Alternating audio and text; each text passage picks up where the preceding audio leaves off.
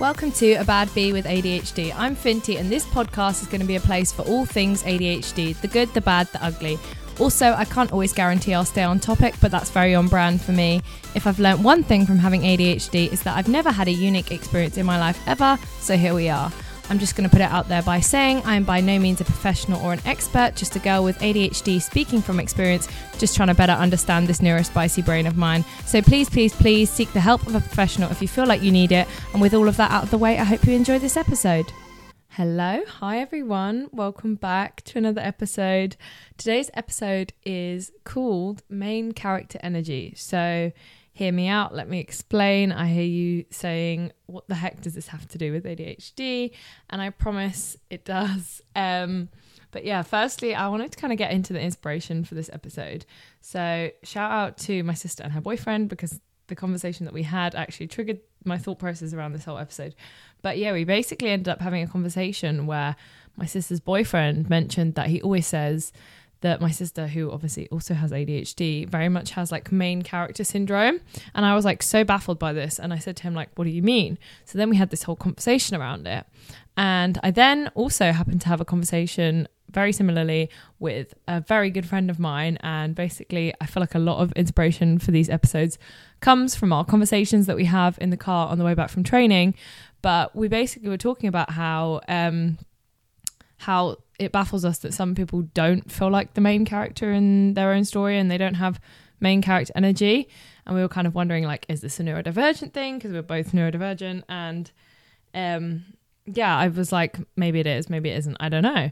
But yeah, I really just wanted to kind of share my experience of having main character energy and the good and the bad that has come with that in my lifetime. Because I feel like it's not all good things. It's definitely got me in trouble. It's caused conflict for me in friendships, relationships, things over the years. So without further ado, let's just jump on straight into it.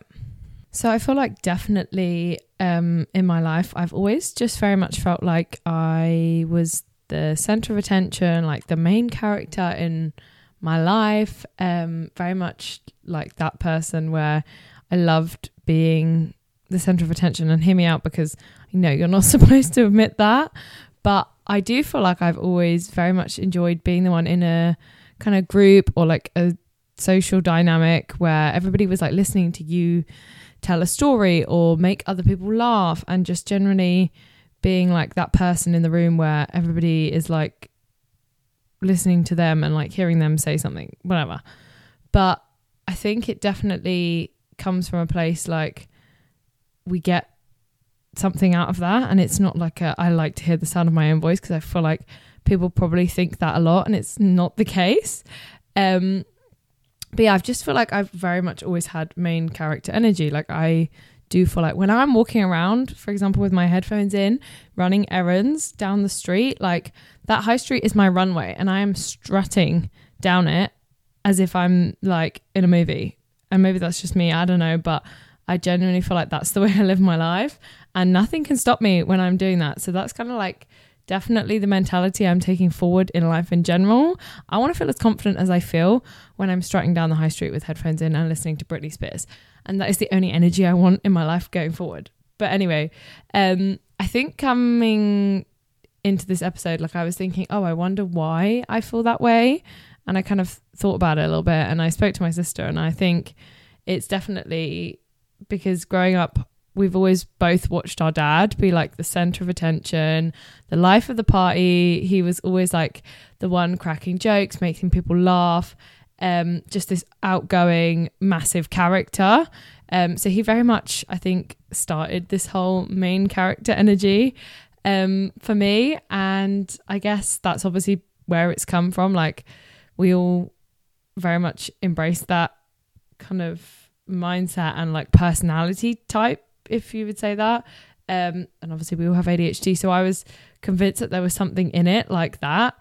But yeah, he's always just been very outgoing, very over the top, but I definitely feel like it's people like that about him. And obviously, yes, he's very much an acquired taste and not everyone's cup of tea, and I feel like that is kind of very much the epitome of life with ADHD, and you are not going to be for everyone, and that is fine. But I definitely think I began to notice and was like aware of the fact that it's definitely a lot more socially acceptable when boys and men are like this and their kind of personalities are really over the top, whereas for girls and women it kind of feels like society's made us feel like, oh, it's not attractive to be loud and boisterous, and don't be too much or don't be over the top. So I know for me, like, definitely once I started to show that side of my personality and myself, when I was kind of like a teenager or like in secondary school, at first it was all like fun and everyone liked it, and then it was suddenly like, oh, it's not, like, stop doing that, you're being too much, it's being annoying, you're being weird. And I guess then it made me want to like suppress that side of myself, and I feel like learning not to do that is something that has very much come with age and maturity. I'm 25 now. I've lived enough of my life to realize I'm not gonna change the way I am or my personality to fit in to being something that somebody else thinks I'm not too much of or enough of. So yeah, it's 2023, like, we're not doing that anymore.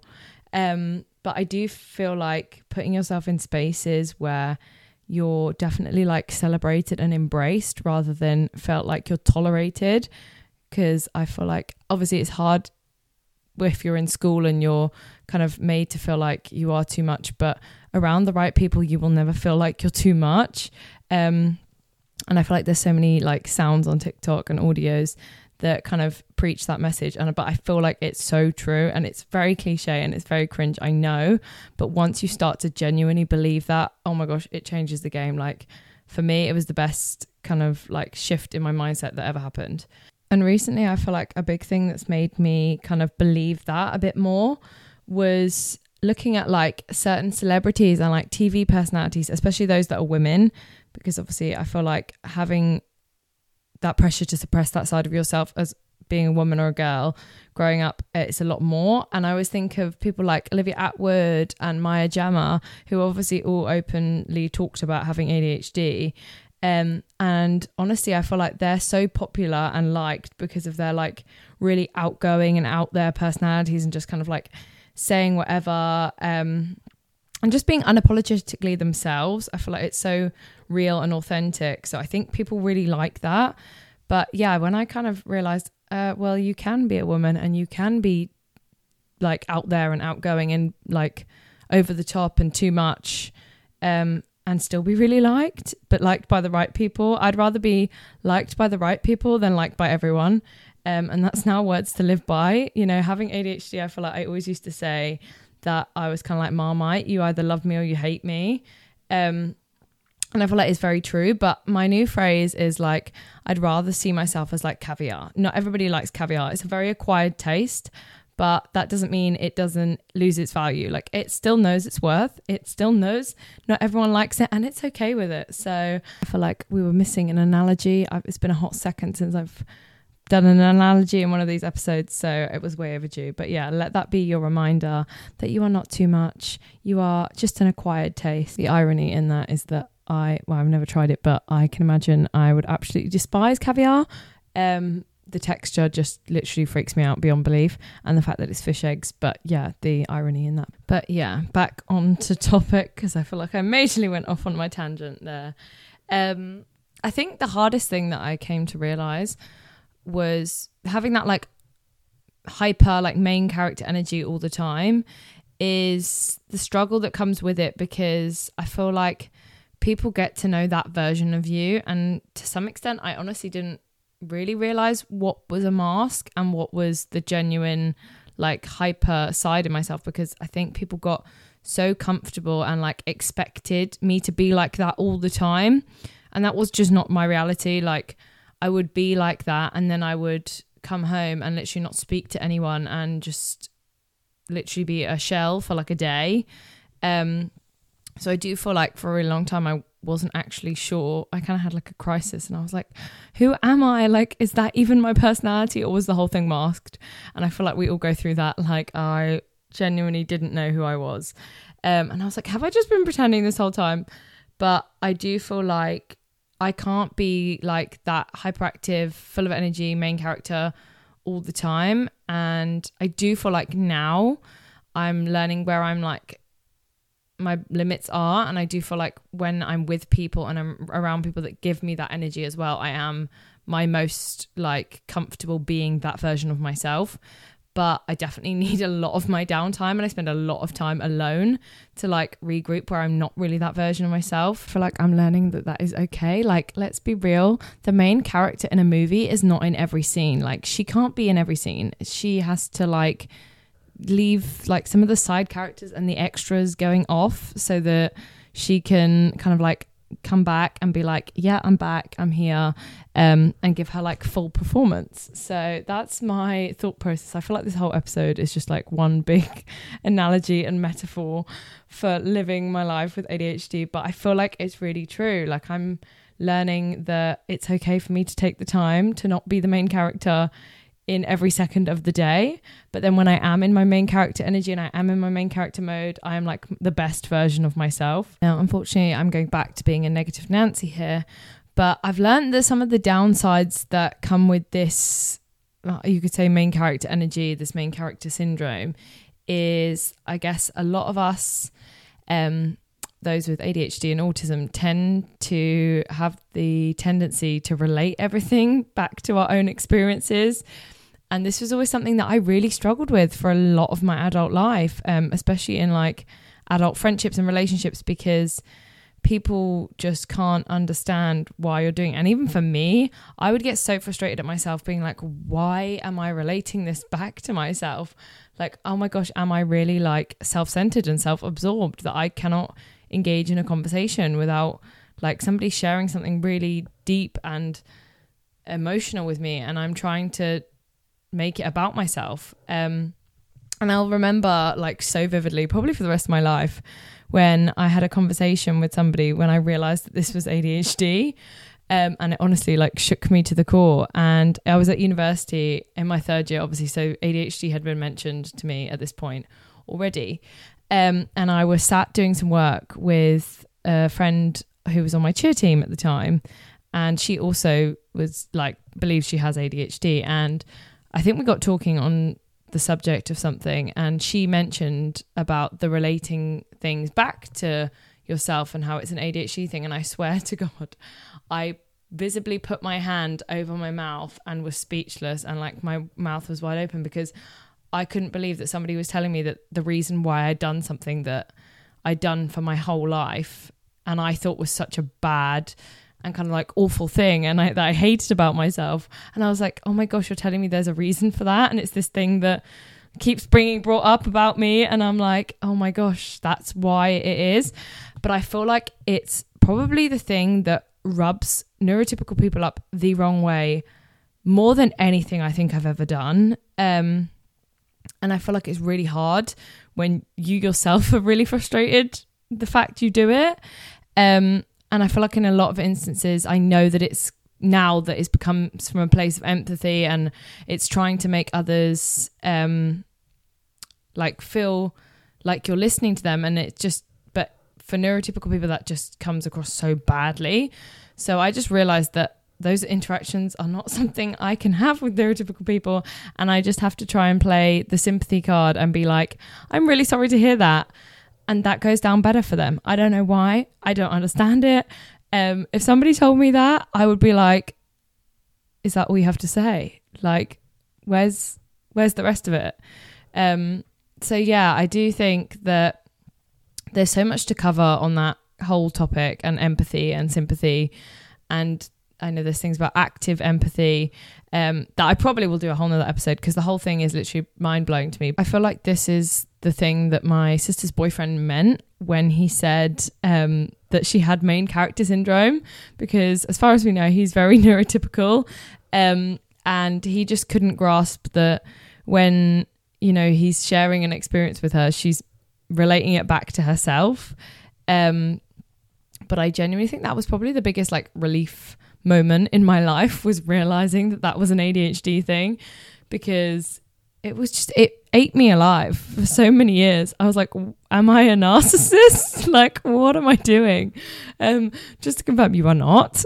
You just have a different type of empathy, and the way that you like convey the empathy is very different. So that was such a relief for me, honestly. But I think another thing that really rubs them up the wrong way in terms of like the main character syndrome is talking about like special interests and or like hyperfixation. So I feel like making the conversation about something that you're interested in, I have a tendency of doing a fair bit. And I know that's really common for people with ADHD and autism. I feel like from a neurotypical standpoint, it comes across as like you being really self-centered and having no interest in somebody else's life and just wanting to talk about yourself and what's going on. But that couldn't be further from the truth. I feel like in reality, I know for me, and I'm assuming for a lot of other people, it comes from a place of actually this is just the thing I'm most comfortable talking about, because it doesn't require me to really think that hard about what I'm saying. It's like my comfort blanket.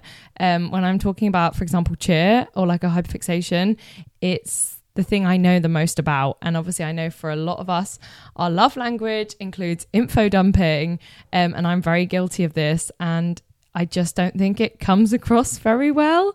The biggest thing that I learned from being the main character in my own life is that luckily I can actually control those that are featured in my movie and who are the extras. And I guess the beauty of that is always being surrounded by neurodivergent people. And that's just what works for me, because we all do the same thing. So when I relate something back to myself, or I talk about my latest hyperfixation on hair care products for 20 minutes, nobody gets offended because we all do it and we're all the same, and they just understand that it comes from a place of empathy and me wanting to share and me wanting to relate, and that's just how my brain works. I have no idea why our brains do that. If anybody does know, if there are any psychologists or people that understand the human brain really well out there, please tell me, because I would love to know why that is a thing.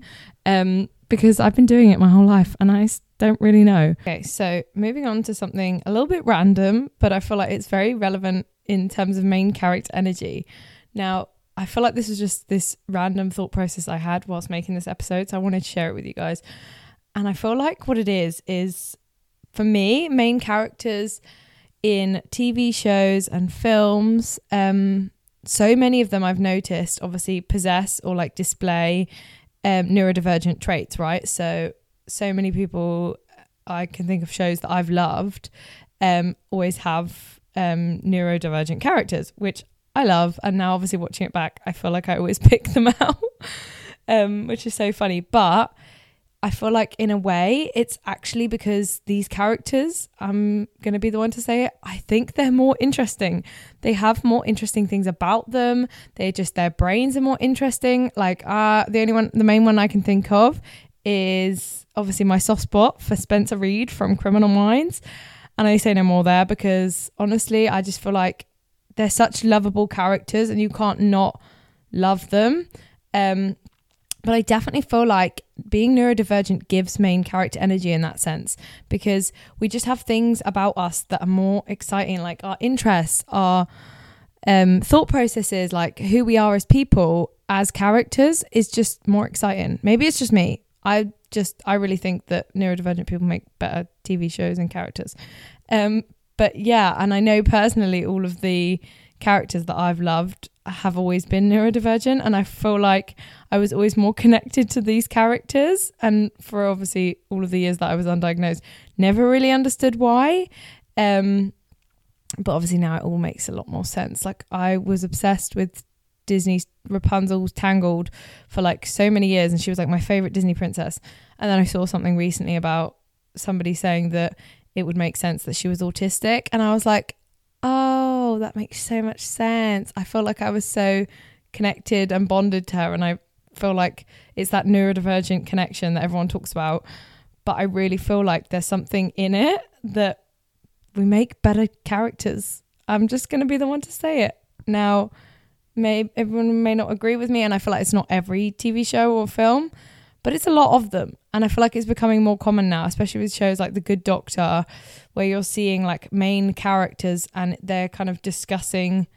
and focusing it around their neurodivergency, which is also really interesting. But yeah, I don't get me wrong, I could be completely barking up the wrong tree with that, but it was just something that came into my mind and I was like, maybe there is something in it, maybe there's not, I don't know.